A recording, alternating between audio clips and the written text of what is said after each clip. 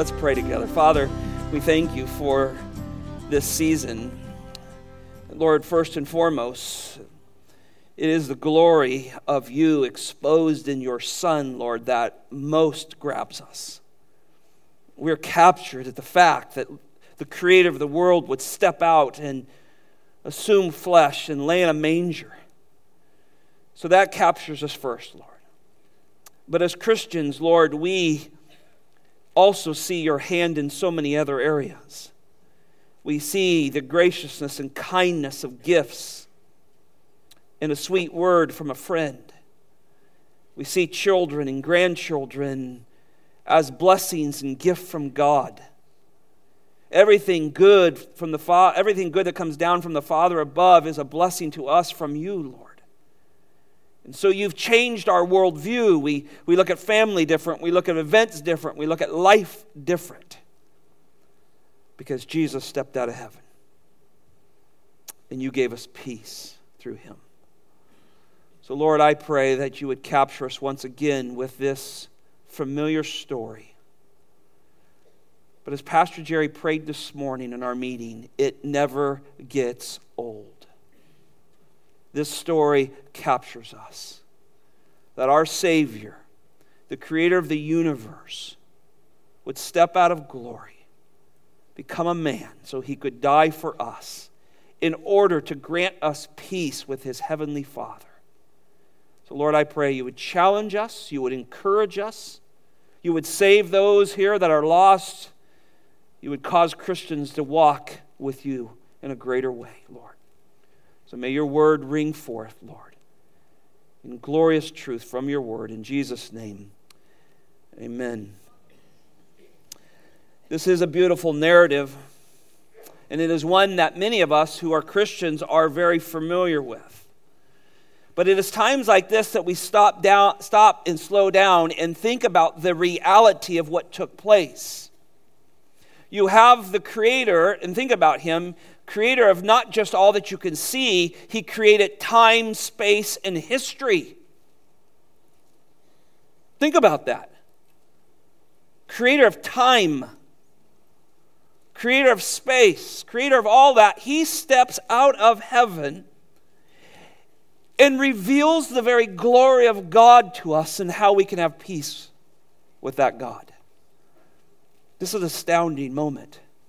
Paul put it this way: at the fullness of time, at the perfect time, God sent forth his Son, born of a woman, born under the law. The perfect time in all of history, God chose this moment. His Son obeyed him and stepped out of heaven and came. It's spectacular. You cannot make this stuff up. We have a God and Savior with us. Paul says it this way: for God, who said, light shall shine out of the darkness, is the one who has shone in our hearts to give the light of the knowledge of the glory of God in the face of Christ. None of us know God except through Christ. There are no God followers. We know him through Jesus Christ. You would not know him if without him, without Christ. He is the revelation. He is the one who exposes us to the Almighty. He represents him perfectly because he shares his nature. He is God. And he's now in a manger to save us from our sins. There's nothing special about this time of year really in the Jewish calendar. But that was all about to change. And through the world was wicked, just like it is today. And things were greatly embellished, much like Christmas is today. The true story of Christmas is often lost. All that was going to change.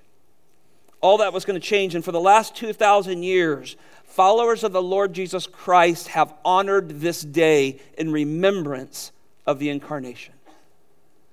And we continue to do that.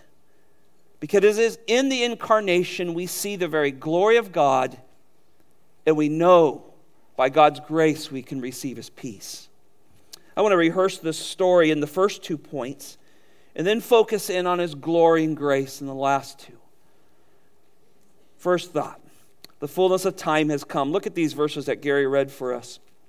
It says, now in those days a decree went out from Caesar Augustus that a census be taken of all the inhabited earth. And this was the first census taken by Quirinius was a governor of Syria. And everyone was on his way to register for the census, each to his own city. And Joseph also went up from Galilee, from the city of Nazareth, to Judea, to the city of David, which is called Bethlehem. Great explanation there, isn't it? Because he was of the house and family of David, in order to be registered along with Mary, who he was engaged to, and was with child. And while they were there, the days were completed for her to give birth. And she gave birth to her firstborn son. And she wrapped him in cloths and laid him in a manger, because there was no room for them in the inn. Well, there's no written record of law by Caesar Augustus at this time. We don't have recordings of that. But there are recordings from about 20 BC to 10 BC that this was something that often happened. Censuses were taken. From 20 AD after, they still have the records of that.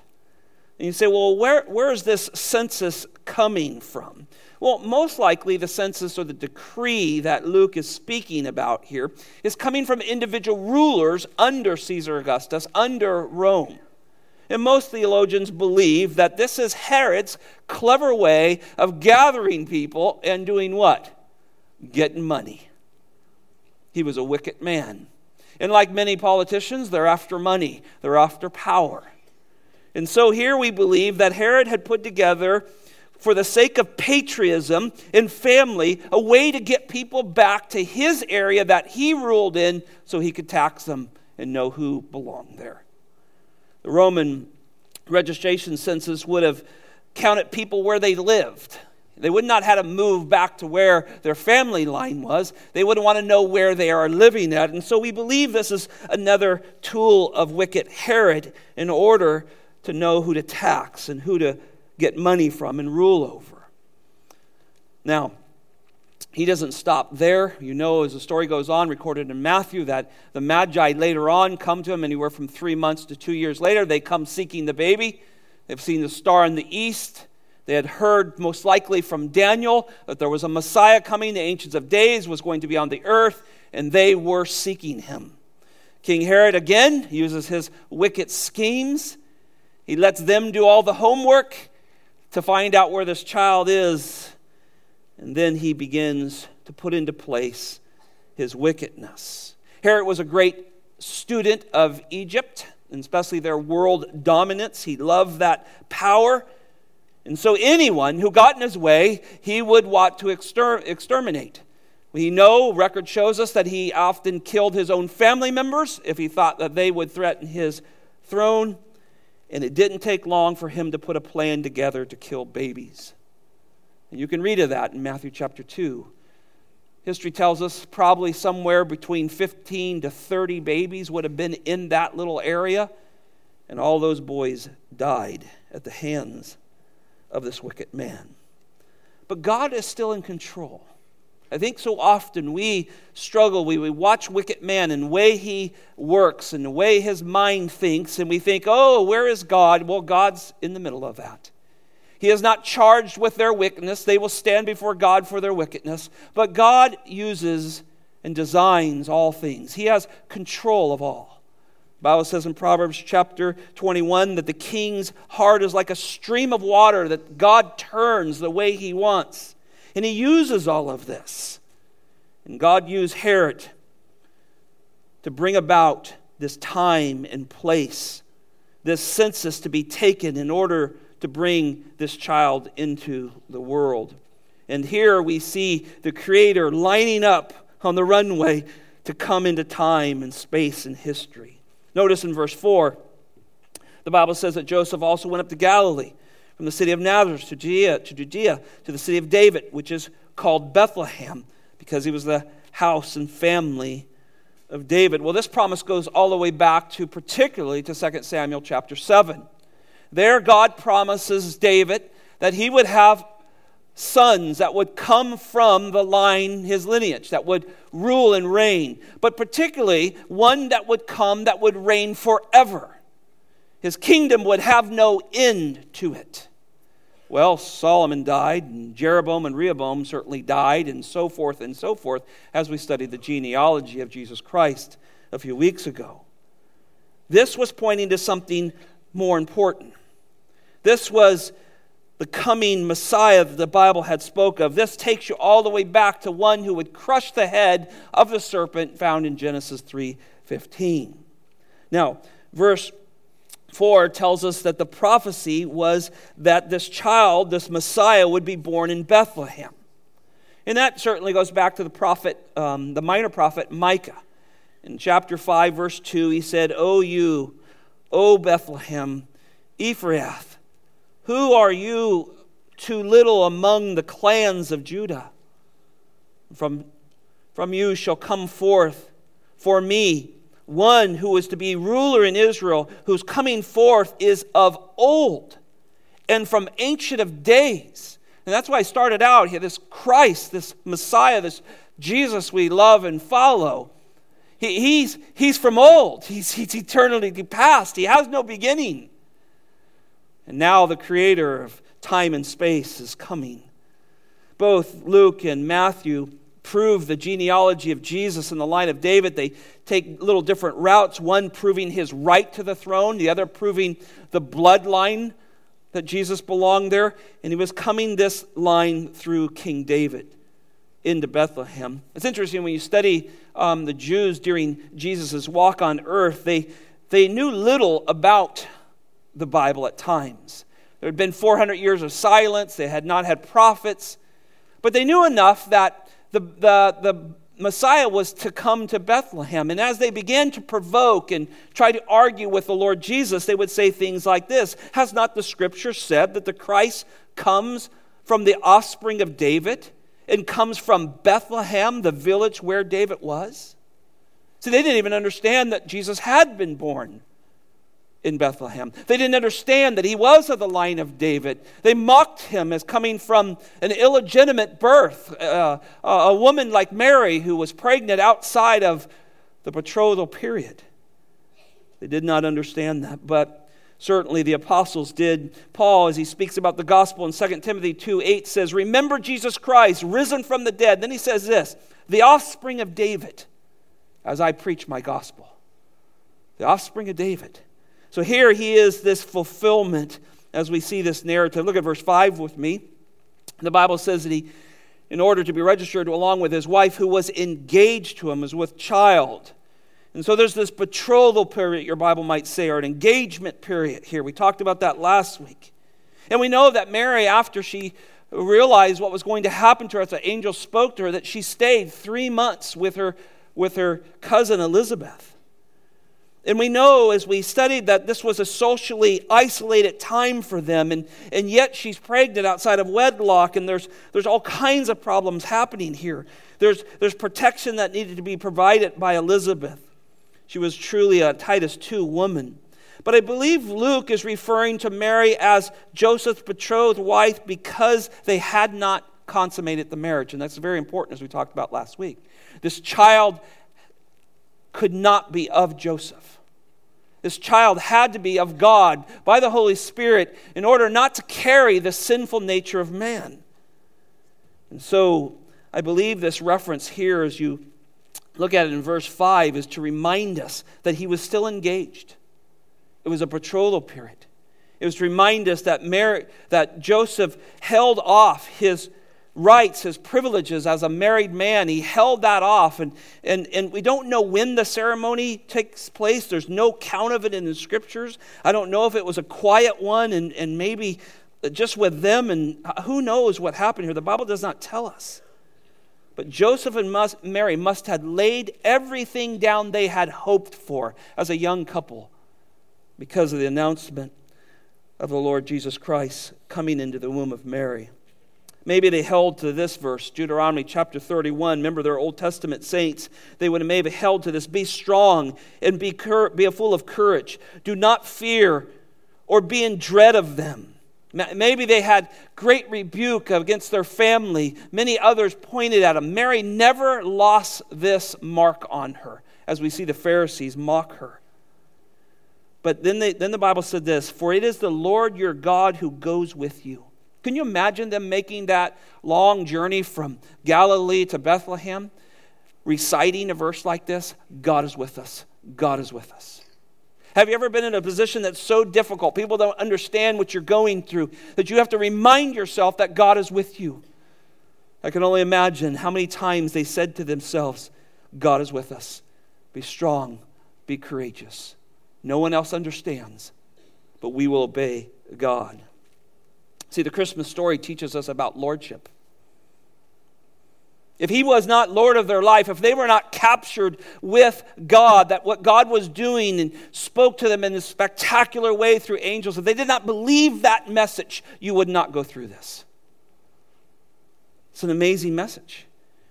And they believed, and this speaks of lordship, one who is willing to lay their life down, lay their dreams, the white picket fence, all of that, lay that down in order to follow the Lord Jesus Christ. Colossians 3:3 says, for you have died and your life is hidden with Christ. This is a mark of a believer, and I love this couple because they're very encouraging to me as I watch them walk through a difficult time with very few people probably understanding. Notice verse 6 and 7. While they were there, the days were completed for her to give birth. This is Galatians 4:4, at that perfect time. That time God chose. Notice verse 7. And she gave birth to her firstborn son. And she wrapped him in cloths and laid him in a manger because there was no room for them in the end. And so here in this verse, a short little verse here, Christ, the creator, the sustainer of all what we have, enters his own creation. He enters his own creation, and it seems in the most simple and poorest ways. It's stunning to think that the creator of the stars, who the Bible tells us that he names the stars, he's now laying under them. See, we needed God himself to come save us. Our sins were so grave. Our sins kept us from a relationship with the Father. We needed God himself to come. And so the Creator himself is here in what seems to be the simplest and poorest of places. Notice there's a manger there. And so clearly he's in some kind of stable. Poor families, it was told, that often had small homes, and they would bring their animals in even in the winter to keep them because they did not have barns and stables and things like that. That could have been. The early church fathers taught that Jesus was born in the cave of a poor family with the animals around them. Still others say that Mary gave birth in a courtyard or maybe a lean-to on the side of the inn. Whatever it is, because the scripture doesn't tell us, it is clear there's poverty, there's rejection, and there's obscurity here. Nobody knows about it except God. And he records it for us in the scriptures so that we could rehearse this and remind ourselves of the truth. Notice that the baby, she wraps the baby herself. Did you pick that up? And she gave birth to her firstborn son, and she wraps him in cloths. Women, I don't know, I don't want to hear the stories, but I imagine you didn't do that. Somebody did that for you. Somebody grabbed that child and did whatever they need to do to children when they're born. This mom's doing it all. And it's probably, and this is my thought here, it's probably because they are alone. They're alone. They have no one there to celebrate the birth of this child. There's no place for them in the inn, Luke tells us. It's probably a combination of a greedy ruler that God has used to bring them there, gossip and rejection of a family, and then friends that maybe reached Bethlehem before them and took up all the room. They could not travel as fast, family members, and there they end up in some sort of a barn. But regardless, God was using all this. He's fulfilling prophecy. He's fulfilling prophecy. And the writers of the New Testament pick up on this. 2 Corinthians 8:9. Somebody posted this week as their Christmas verse. I loved it. For you know the grace of our Lord Jesus Christ. Now listen to this. That though he was rich, yet for your sake he became poor, so that you, by his poverty, might become rich. What a Christmas verse. is there anyone more wealthy than the owner of the universe? And yet he steps out of heaven in order to rescue us.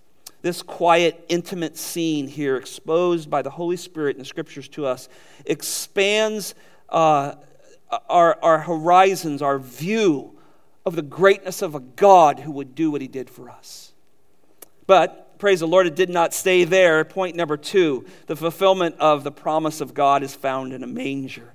Now, this announcement with holy angels is spread. It's spread to shepherds now. Notice in verse 8, in the same region, there were some shepherds staying out in the field and keeping watch over their flock by night. And the angel of the Lord suddenly stood before them. And the glory of the Lord shone around them, and they were terribly frightened. But the angel said to them, "Do not be afraid, for behold, I bring you good news of great joy, which will be for all the people." The same area, probably with the same level of poverty, are these shepherds. Many believe they're probably watching temple flocks, these flocks that would be raised up and sold to pilgrims as they came in for Passover later that spring. And these lambs would die in the place of their sins, and these men often weren't even Jews. They were hired. They were put out on the hills of Judea, probably cold at this time, having to feed. Most likely there's not a tremendous amount of grass at that time, but they're watching these temple flocks most likely. And God chooses of all people to expose his glory through the angel of the Lord to these men, these nobodies, these people that probably wouldn't even be in a census. They're out on the hillside. And what's unique is you see this angel, he's come from God. Why do you know he's come from God? Because the glory of the Lord shone around him. We know this to be true, right? Moses on Mount Sinai, he travels up and down the mountain quite a few times if you count them. But when he returns, the nation of Israel made him veil his face because they could not stand to look at it because it shone with the what? The glory of the Lord.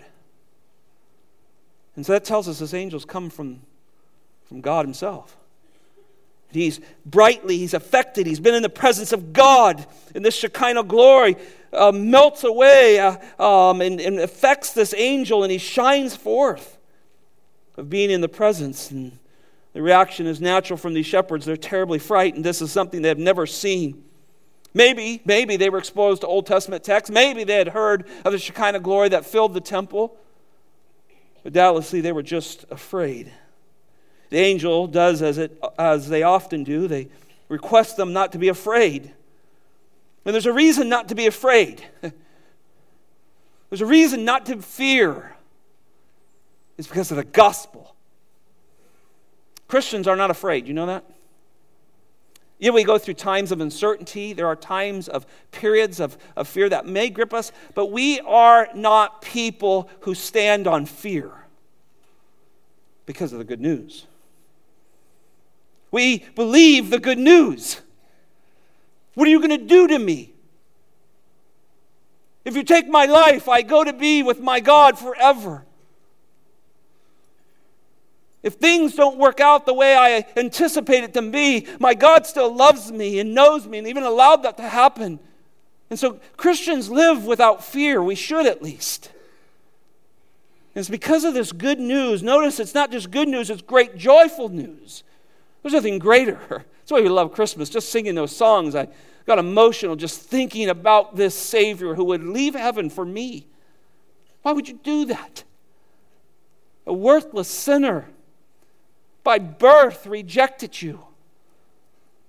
All of us did. Don't put yourself above anyone else. And here we all reject God. But we're born deprived and away from God. There's no one born righteous. We all fall. Our father and mother, Adam and Eve, led our family into sin. And here he is coming. And so this is great news. And notice this is for all people. We marked this not too long ago in one of our services. This is the global gospel, isn't it? This is the global Christmas. Yes, he was coming to be the good news for the nation of Israel, and he will save a remnant from Israel. But it is for all people, and so we celebrate this text as much as anybody because he came for us. And we thank him for that. But I want you to know that this is a real day. Look at verse 11. NASB says it this way, or the King James said it, "For unto you is born this day." The NASB says it this way, "For today in the city of David there has been born for you a Savior who is Christ the Lord." For unto you is born this day. I like that little phrase. I got hooked on that while studying this. This is a real day. This is not a mythical day. It's a day in history. It's not imagined. It's a day when Caesar Augustus was emperor of Rome and Quirinius was a governor of Syria. This is a day. It was a real day in history. This did happen. It was a day planned in eternity, past, before the creation of the world. It was planned by the God who holds the universe and all of its galaxies in its hand, the one who said let those exist. And think about this. Colossians 1:16 says, this is speaking of Christ, "For by him, Jesus Christ, all things were created, in heaven and on earth, visible and invisible," the things you see and the things you don't. Think about this. "Whether thrones or dominions, Herod, Satan, demons, rulers, or authority." And then this phrase, "all things were created through him," and then what does it say? For him. This day was created for him. It's an amazing thought. For unto you is born this day. It's a real day. It's for him. It's for his appearance. It's for the day of his appearance. When the fullness of time had come, God sent forth. And the Bible's explaining this. And notice it's a real city, in the city of David. This happened in a real city. That city's still there today. It's not in North Pole. It's not Middle Earth. It's not a galaxy far, far away. It's Bethlehem. And about 6,000 miles east of here is that town. It still exists to this day. Bethlehem is there. And the Bible's telling you this happened. It's a real city. This is where Bethlehem, where David once walked, where his father Jesse was born and lived. This is following that line that Christ was promised that he would come. And so it's a real city. It's really happening. I love to think about this. And some of you have been to Bethlehem. It's commerce. There's things going on there. Even if you're there today, you would see that things are happening just like it does here in Ormond Beach. It's a real event. Notice also there's a Savior. In the city of David, there has been born for you, I love that little phrase there, for you a Savior. Born for you a Savior. If you have ever sinned against God, think about this. You need a Savior. And every one of us has sinned against God. And if you just said, "No, I haven't," you just sinned against God. So we're sinners. And this is such great news. He's a Savior. He's come to a real city, to a real place, to a real line. The angel said to Joseph, you shall give him the name Jesus, for he will save his people from their sins. He's a Savior. And he's here on Christmas Day, what we call Christmas, right? So that's why God sent his eternal Son into the world, because we needed a Savior. The Son of Man, Jesus said, the Son of Man has the authority to forgive sins. And the Pharisees mocked him, right? Who can forgive sins but God? And he goes, yeah, and I'll do that, and I'll raise the guy. Man, isn't that emotional? He's here in a real city at a real time, and he's a Savior. He's also the Christ. Notice, it says, in the city of David there's been born for you a Savior who is Christ. Who is Christ? We get our English word Christ from Christos. It means the anointed one. It's tied to the Messiah. This is the one, the long-awaited one, the long-predicted one, the one that was going to set the record straight. This is the only one who could crush the serpent's head. He's here, folks. Just think about this. Hebrews does such a good job with this. He is the final king, the final prophet, the final priest, And Paul says in 2 Corinthians chapter 1, verse 20, he says, everything is yes with him. You know what he means by that? Christ is the fulfillment of all of the promises of God. He's the fulfillment of all that. Your Old Testament's worthless without your New Testament. Do you understand that? And there's lots of people who just want to hold the Old Testament. Well, good luck with that. Start with the 10 Commandments and see how well you do. You'll flunk on the first one. Christ came to fulfill the first in order to usher in the second, and that's what we needed. His new covenant. And so he is the final king, he's the final prophet, he's the final priest. He's the one that rules, he's the one who speaks for God, and he's the one who intercedes for you and I. You need no other. And if you're here today thinking that you need some Jesus plus something, oh, that'll drag you right to hell. Christ alone, faith alone, grace alone. That's what we need.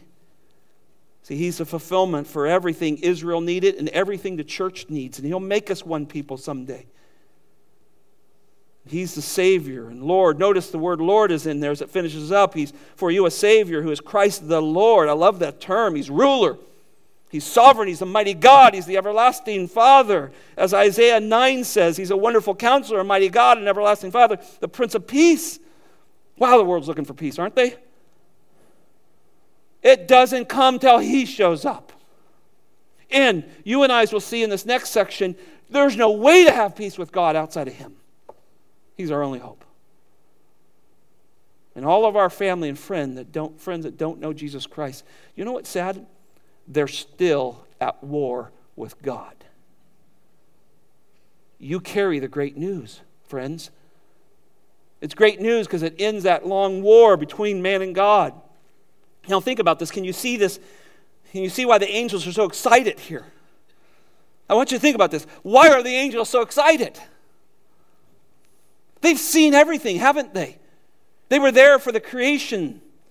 They watched Adam and Eve reject God and believe Satan. They actually saw Satan and his angels fall, and he took a third of them with his tail as he left heaven. They've watched man reject God down through the centuries.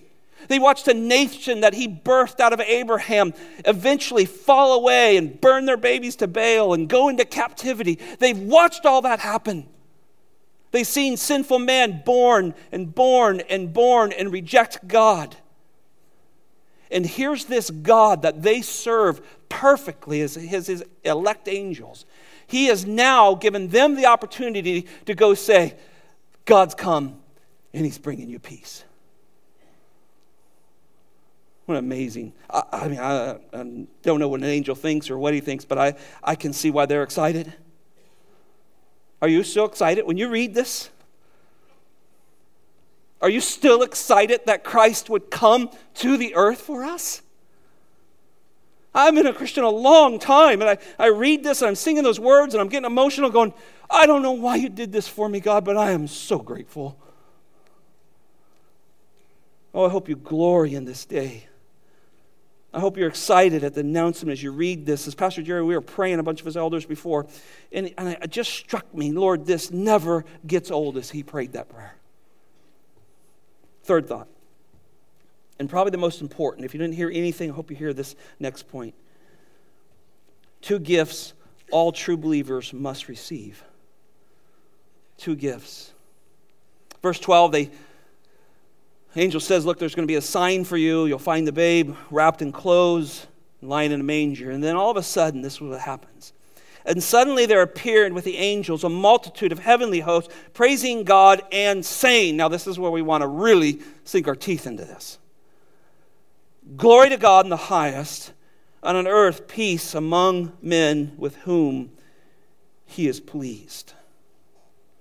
So here's this eternal God. His angels are announcing his birth. He has control over all universe. He has sovereign control over all governments. He's the King of Kings, the Lord of Lords, but now he's in a manger on a day in a city. He's a Savior. He's the Christ. He's the Lord. He's the God-man. And these angels have two things to tell us. And they announce two very, very important things. They announce that the glory of God is here. You must understand His glory, and you must understand that He can give peace. This is their job. Now, as I thought about this, one angel can bring the news, but I don't think it's suffice for it. And so what happens is, as this news is given, it demands this army of angels to all of a sudden come. It's a term in the original that we don't know the number of it, but can you imagine all these angels who they themselves probably came from God, and now they're shining with the glory of the Shekinah glory against them, and now this whole hillsides are just filled with the glory of God to announce this.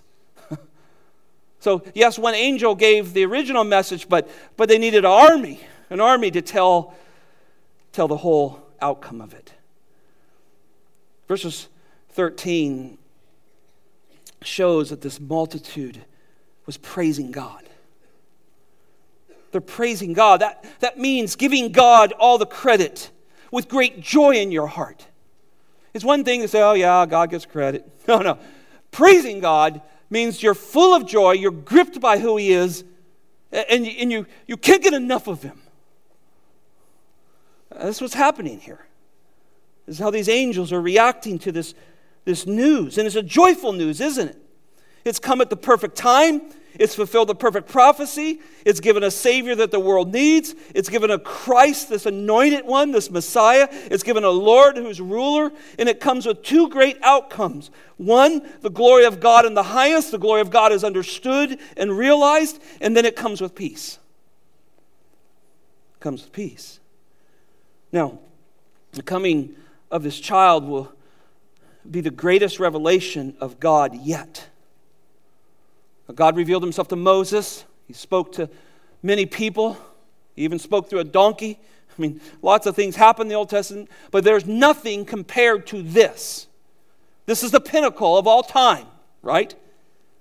And so the greatest revelation of God is the Lord Jesus Christ. Think about this. The Word became flesh, dwelt among us, and John says, we beheld the glory of the only begotten one. So you see Jesus, you've seen God. Philip, hey, when are we going to see God? Philip, if you've seen me, you've seen the Father. So the greatest revelation of God now is here in Christ Jesus. Now, this coming child brings peace to God's people. Brings peace. And He will one day our Lord will rule on this earth, and He'll set up His kingdom, and He'll rule with an iron rod, and He will separate sheep and goats, and He will do all that perfect ruling. He'll do all that. But this is more than that. This is peace that you and I need. And so He says, first, God is glorified in this child. Look, this angel's saying, look, this God is to be glorified. Glory to God in the highest. All praise is due Him. Secondly, peace is to spread everywhere this child's received. So where this child is received, where this Jesus, the Son of God, this God-man, is received, there will be peace. And that's what He's teaching us here. So there's these great gifts that come with Jesus. There's this glory that's ever arising from saved men to God. We glorify God. Some of us do that quiet. Some of us do that a little louder. I don't know how God moves you, but you send glory to God as a saved person because you're overwhelmed that He would save you. You glorify Him. I hope not just here on Sunday mornings. I hope on Monday school and Tuesday school and other times you glorify God. That's the result of knowing Him. The second thing is there's always peace coming down to us. Think about this. God is not mad at me. He's not angry with me. He is not rejecting me. I'm at peace with God. You are too if you know Him as your personal Savior. So glory to God, peace comes down to men. This is what He's telling us. And there's hardly a better way to sum up what God's about, right? The creator of the world, He created the world. Now He's come as Jesus Christ to reclaim the world, and He gives us His peace as we see His glory. I just wrote this in my notes. His glory, our joy. His beauty, our pleasure. His greatness, our amazement. That's what captures me. You go, Scott, how do you keep going? All these years of studying, the sermon after sermon. It's that truth. That this great God would love me. He would come to earth and give me peace with his Father. This is the Christmas message, brothers and sisters. So we would beg the question, have you seen his glory? And you say, well, I don't think I've seen an angel on a hillside. What do you mean, Scott? I tell people this all the time. They say, man, my son or my daughter or this friend or this person or a spouse, they just don't seem to love God. And I say, they haven't seen his glory yet. They haven't seen his beauty. They haven't looked upon him and said, that's him. I have no hope outside of him. See, that's what it means to see the glory of God and find your only hope in him. Not your own righteousness, not your own strength, not your lineage, your bloodline, your church attendance. None of that. You see him as your only hope. That's what it means to see his glory. You sing different. You think different. Lord willing, you start to act different as you grow older in the faith. You love different. You give different. Everything changes you because you've seen his glory. And there's lots of people in this room, and I know you personally, you've seen his glory. And you're here today. And there's some of you that haven't. There's some of you that, I don't know why that guy's so wound up there. I wish he'd settle down and get out of here so we can go have breakfast. When you've seen his glory, it captures you. Glory to God in the highest. And then he says this, on earth, peace among those with whom he is pleased. What a translation. The earlier translations often said things like goodwill towards men. It just did not handle the original very, very well there. But newer translations have accurately handled it. They talk about one who is the favor of God rest upon, or whom he's pleased with, as the NASB says here, or I believe the ESV says, among with whom he is pleased. And so the point is that even though God offers up peace to all, only his chosen receive it. It's amazing, isn't it? Let me give you an example. I wrote this down to remember. Luke chapter 10. Jesus is training his disciples, getting ready for their ministry. And he says, when you go into a house, give a blessing of peace. If they are a son of peace, they will receive it. If they're not, it'll come back to you. What a passage. See, God knows whose are his. You go, was that fair? Absolutely. We all deserve damnation. And he's God. You want to fight with him? Take that up with him. He never makes any mistakes.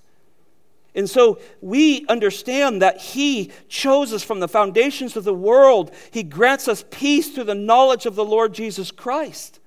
And God's peace in Christ is offered to the world, but only the sons of peace receive it. And you go, well, how do you know if you're a son of peace? I know somebody's in here asking that question. How do you know if you're a son of peace? And how do you know if you're part of this welcome committee, this angels, if they're talking about you? How do you know that?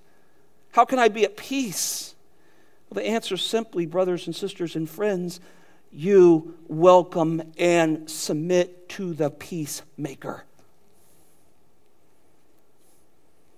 You bend the knee and say, Lord, I'm yours. I got nothing. My good works are filthy rags. I don't even have a good church attendance. I got nothing. But I believe you died for me. And I believe you came to this earth and lived a perfect life and sacrificed for me. And you made peace between me and the Father. And I would never be able to do. I could not even get into his presence because of my sin. And you did it for me. You died and you've interceded before me. See, that's one who submits to the peacemaker. That's how you know. That's how you know. And I know many of us have our struggles, right? Progressive sanctification and growing kind of has some waves in it. We wish it was just this nice, perfect graph, but ours looks like this probably. Maybe some like this. But yet there's a movement, right? You're moving more. He's changing you. You're dealing with things. You're repenting of sin. You're striving for Him. You're wanting to see His glory more. That shows there's peace in your life. If there isn't peace, you just chase your own dreams. And you push everybody out of the way, including God, to get there. See, my greatest desire for you in this Christmas message morning, just days before we celebrate this with our families, is that you enjoy peace because you've seen His glory. Have you seen it? Do you have a peace within your heart? And He just does amazing things. God's purpose is to give you peace. Jesus said, my peace, I give to you. We're going to be celebrating gifts here, right? I mean, giving each other gifts. How many of you are going to give somebody a gift and go, well, that'll be $5, Caleb? Well, let's see. Don't have it on me, but I'll get it to you. I'll owe it to you the rest of my life. Well, that's not much of a gift. See, that's what some churches teach, though, right? Do this, all this legalism. So basically, you get the gift, but then you pay for it all, and hopefully you finally met the bill at the end of life, and then you get to go in. That's not a gift at all. That's servitude. That's man's works. See, Jesus says, my peace, I give it to you. It has no strings attached to it. You do not owe me anything. I give it to you. I accomplished it for you. See, this is the announcement of the angels. This is what they're so excited about. Because they know there's no way to get in the presence of God unless you wear the righteousness of God. So they know that God's going to give those people on earth that He deems that He's going to have peace with, He's going to give them the righteousness of His Son so they can stand in His presence forever. They know what He's going to do at some level. Paul says Jesus Himself is our peace in Ephesians 2:14. Whew. Where are you trying to find peace? Got struggles in your marriage? Struggles raising children? Struggles financially? Where are you lacking peace at? Well, the Bible says, Jesus says, I'll give you peace, and Jesus Himself is our peace. And yes, we'll have trials and tribulations in this life. Jesus Himself said that. But they cannot take away our resting peace in God. If you want peace to rule in your life, God must rule your life. Christ must rule your life. God's purpose is not to give you peace separated from Him. No amount of military buildup can bring the peace of God, as much as we're pro-military. It comes from God. His purpose is to give you peace. And it just amazing things happen. Romans chapter 5, verse 1 tells us that we've been justified by faith and we have the peace of God, so we're no longer at war with God.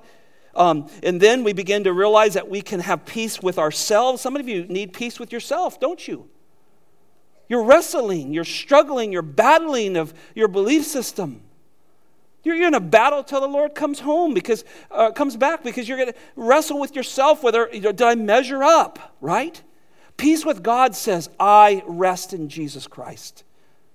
And because He loves me, I will strive to live for Him by His grace and by the power of the Holy Spirit. I'll strive to live for Him. But He is the work. He does the work within me.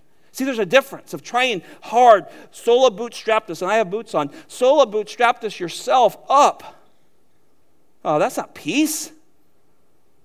Maybe you got the whole scale system going, right? Maybe you made some bad choices when you were younger.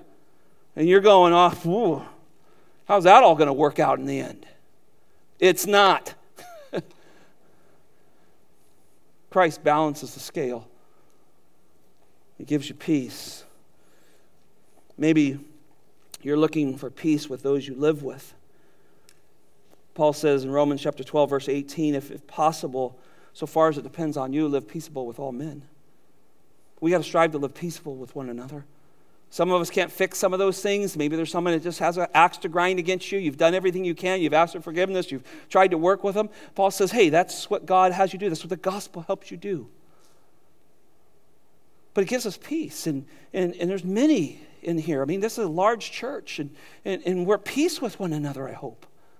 We love one another. We greet each other. We love one another because God's given us peace and we're a family together. And so we weep and we go to hospitals and we feed each other and we care for each other. We laugh at each other's dumb jokes. We do all kinds of things, don't we? Because we're at peace with one another. And then all the bitterness, Paul addresses this. He says, let all bitterness and wrath and anger and clamor and slander, those are pretty ugly words, aren't they? Be put away from you.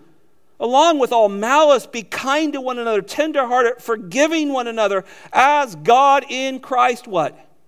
Forgave you. This is what you get.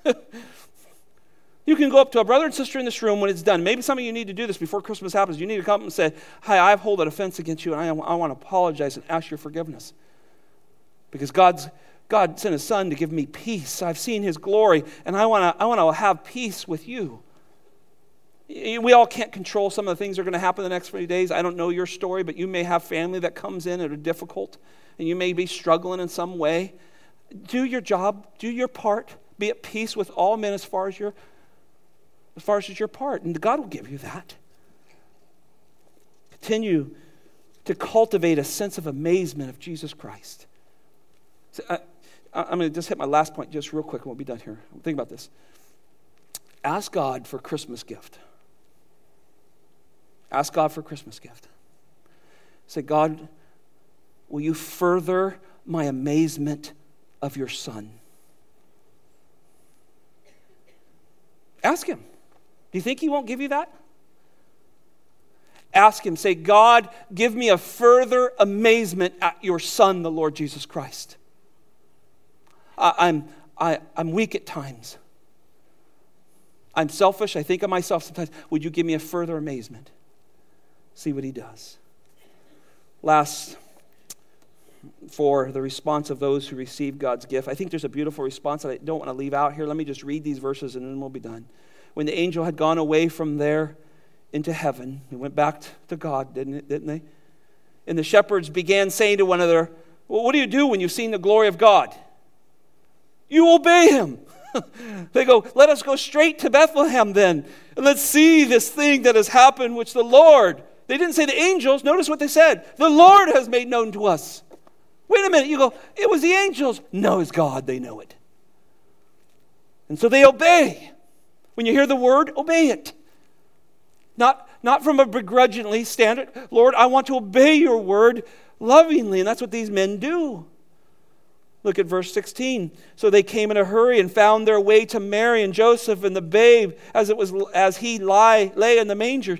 And when they had seen it, they made known the statement which had been told them about the child. Oh, now you got some fellowship going on, right? Well, Joseph, yeah, an angel talked to me. I was about ready to divorce her. And Mary's going, I don't know what I was going to do. But this angel explained what was going to happen. And these stories start flying. The narrative, and I'm reading a little into this, so this is my thoughts here, but there must have been an amazing conversation that happens. Verse 18, and all who heard it wondered at these things which were told them by the shepherds. The glory of God shone around the angels. Can you imagine that story of these poor men telling this? And then, notice verse 19. But Mary treasures all these things and ponders them in her heart. Fast forward 33 years, and she's watching her son die. Oh. Mary looking at her son going, he's dying for me. What amazing. She treasures these things. She ponders them. And the shepherds went back, and I love this last verse, glorifying and praising God for all that they had heard and seen, just as they had been told. Ask God to give you a greater amazement at Jesus Christ. I would say something like this, Lord, if you don't give me anything for Christmas, give me that. Give me an amazement for your Son. Father, Pastor Jerry was right. This story doesn't get old because it's the gospel. And it's fresh every time we hear it, Lord. It stirs our hearts. We don't know why you chose to set peace on us, Lord, the believers in this room. We can't explain that. You're sovereign. You're perfect in all that you do. But Lord, we are so grateful you showed us your glory. And you let us sing about it, preach about it, tell one another about it. You let us witness to the world, both here and abroad. Thank you for capturing us with your Son's glory. And Lord, thank you for peace. We're no longer at war with you, Father. In fact, we've gone from at war with you to you are our Abba Father. You are our Daddy Father. You're the one we can crawl up next to and weep with and rejoice with, and you understand us and you love us and you'll never reject us because all that your Son did for us. So we stand amazed, Lord, and we would ask, as I've just asked this congregation, I ask for myself, give me a greater amazement of your Son, Lord. That is the gift we ask for. May we revel and marvel in a God who stepped out of heaven, assumed flesh, and died for us so we could have eternal peace with the Father. We say this with open and pure hearts, Lord. In Jesus' name, amen.